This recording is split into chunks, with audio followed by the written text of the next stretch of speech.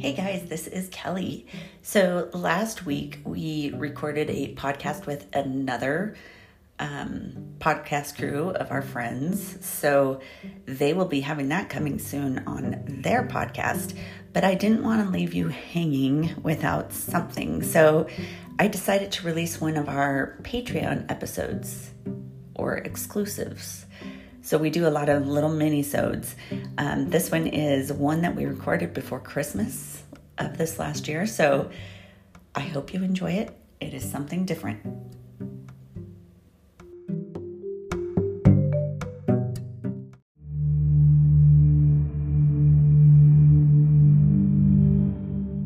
I don't even know how I came across this story, but once I saw it, I was like, oh my God, we got to talk about this. This is awesome.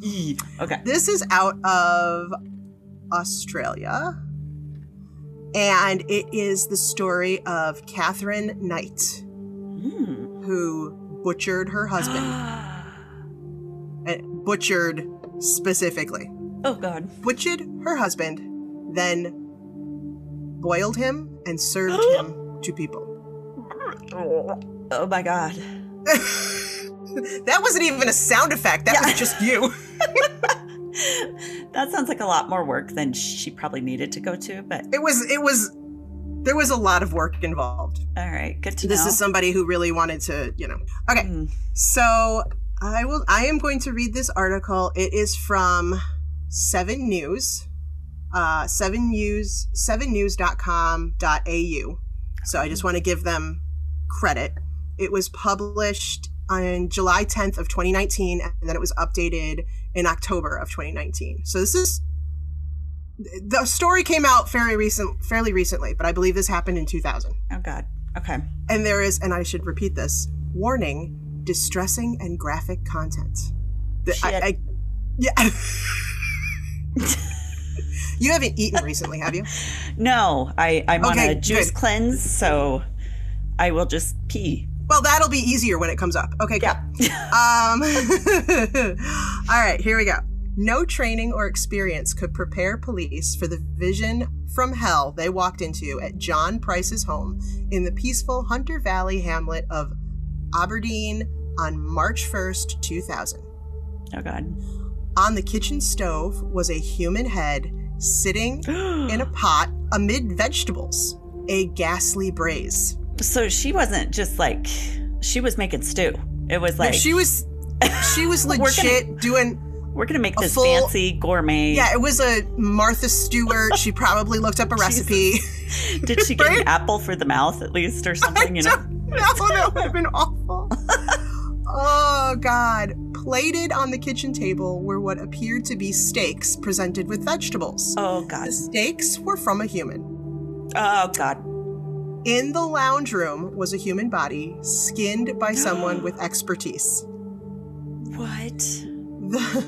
The victim's skin was on display, dangling from a meat hook in the architrave, which I had to look up. Some of these words I had to look up, which is like a beam that goes across like a 2 columns or a doorway. So it's just hanging there. Drying.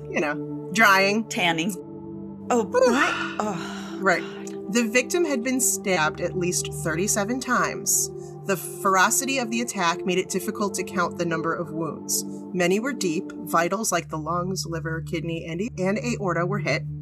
The blood loss was massive. It was a crime so dark and evil and desperate, but as they later found, it would be great if my mom could not text me right now. Sorry. She's like, are you hungry?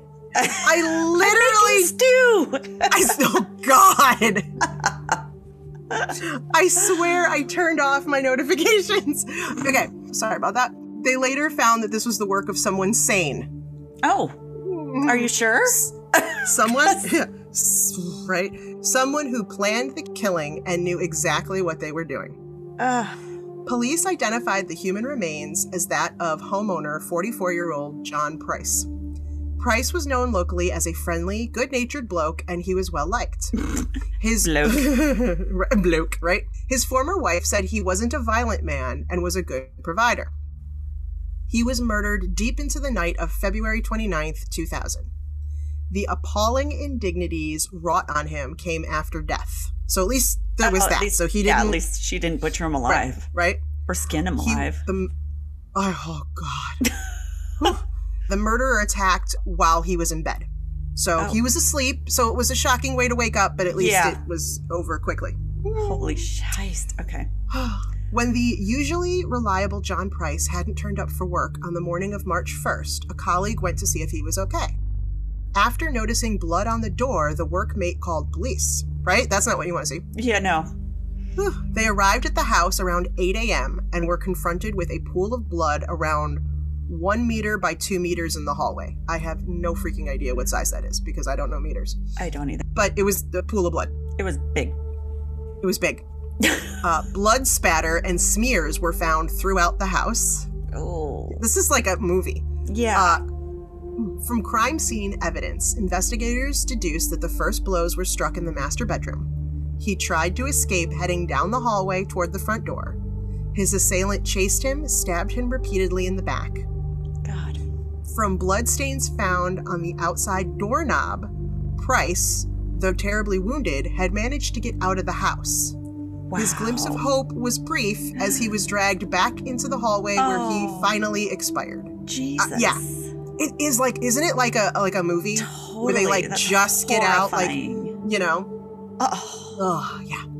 In the lounge room, which I assume is like a living room. Yeah. Police found Price's headless body. No! Forensic evidence suggested he was dragged there after his death. Oh my God. The murder weapon, a butcher knife, was beside him. Then he'd been skinned, then decapitated. Oh, dude. Both were done skillfully and without signs of hesitation. Good God. And she's sane?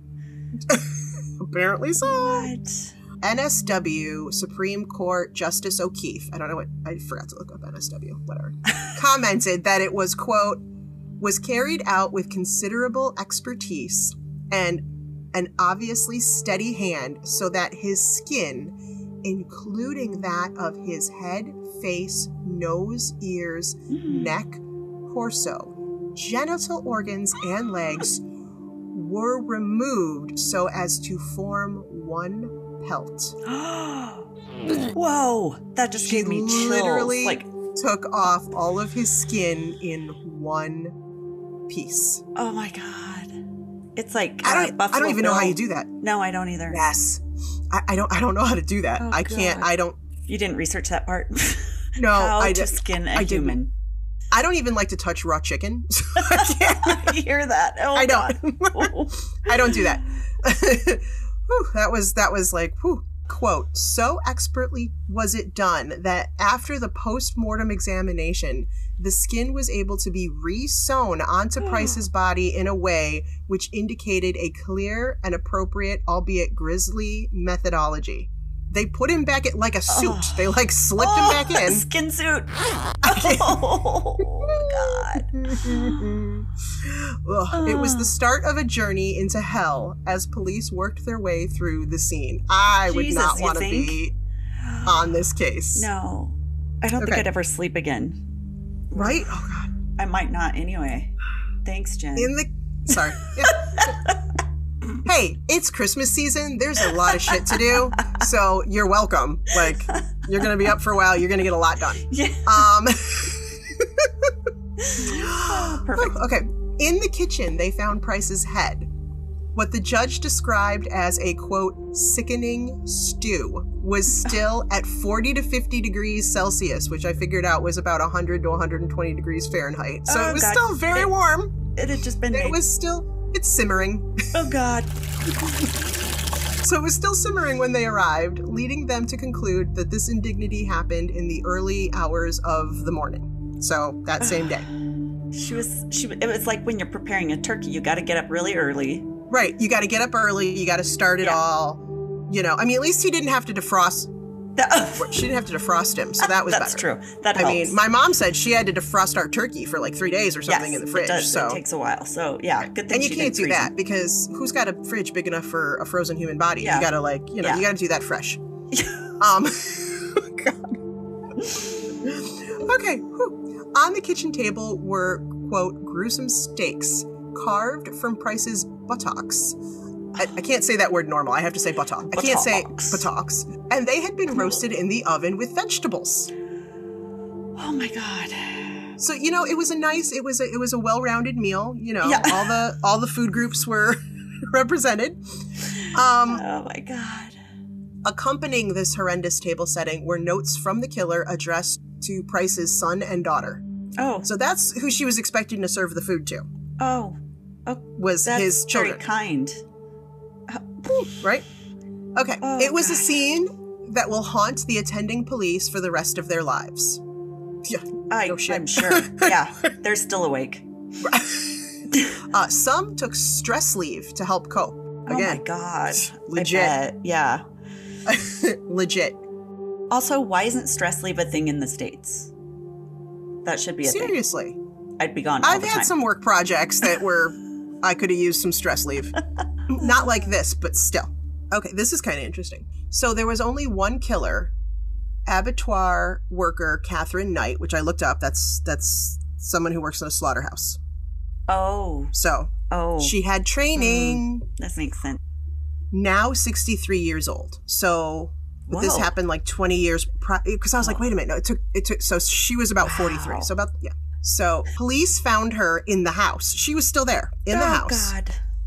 Allegedly stupefied by a cocktail of medications. Yeah, I can understand having to take all that if you're going to be. Mm-hmm. Or did she take it afterwards? Like in. God. I don't know. Oh, yeah. So, just so she couldn't answer. Or maybe it was was it a. Suicide attempt or Suicide, something? right. Yeah. Mm-hmm. Right. Oh, God. Here, eat this. I'm going to go die. At least she made a last meal. Right. Don't puke. I should have brought a bucket with me to do. Right? Okay. So the two, Catherine Knight and John Price, had been in what they call a de facto relationship for around 4 years. I had to look that up. That means kind of like common law marriage. Like they were together, they lived together, but they weren't legally together. They weren't married. All right. So cohabitors. Cohabitors, right. At the time of the murder, the relationship was in tatters. I'd say. I don't know what the first clue to that would have been, but... Right, that's putting it mildly. The murderer displayed her utter contempt for John Price. Again, I feel like that's a very nice way to put it. She disliked him strongly. Shit. I dislike people, but You haven't thought of skinning him? Yeah. Never thought of skinning anybody. Too much effort. No. Catherine Knight was one of 8 children. Her first marriage to truck driver David Kellett lasted a decade, and the couple had 2 children. He said she was, quote, unpredictably violent, but I never raised a finger against her, not even in self-defense. I would just walk away. Yep. Her attacks on him included choking him on their wedding night. Wow. When she judged his consummation of the marriage not to be up to her expectations. Well. You know when women say you need to reciprocate? Yeah. This is what can happen if you don't. Just saying. You better start getting good at stuff. Right? Ooh. Damn. Girl had high expectations. Right? One morning, he woke to find her sitting on his chest holding a knife to his throat. She said to him, "You see how easy it is?" and asked him, quote, "Is it true that truck drivers have different women in every town?" Ooh. Wow. Yeah, so little jealous. Little on the jealous side. A little possessive. But, after the failure of the marriage, Knight began a brief de facto relationship with David Saunders in 1987. She's big on, we're not going to marry them anymore. Yeah. We're just going to Yeah. She was like, I've been there, done that. That was not Didn't work satisfactory. out well. Right. I wasn't satisfied. That couple, I wasn't. He got off easy. Yeah. Let me tell you. That's what she said.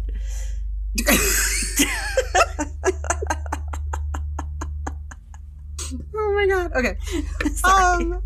So that couple had one child together. They had a daughter. So she's got 3 kids. Oh my God. What a mom. Let's see.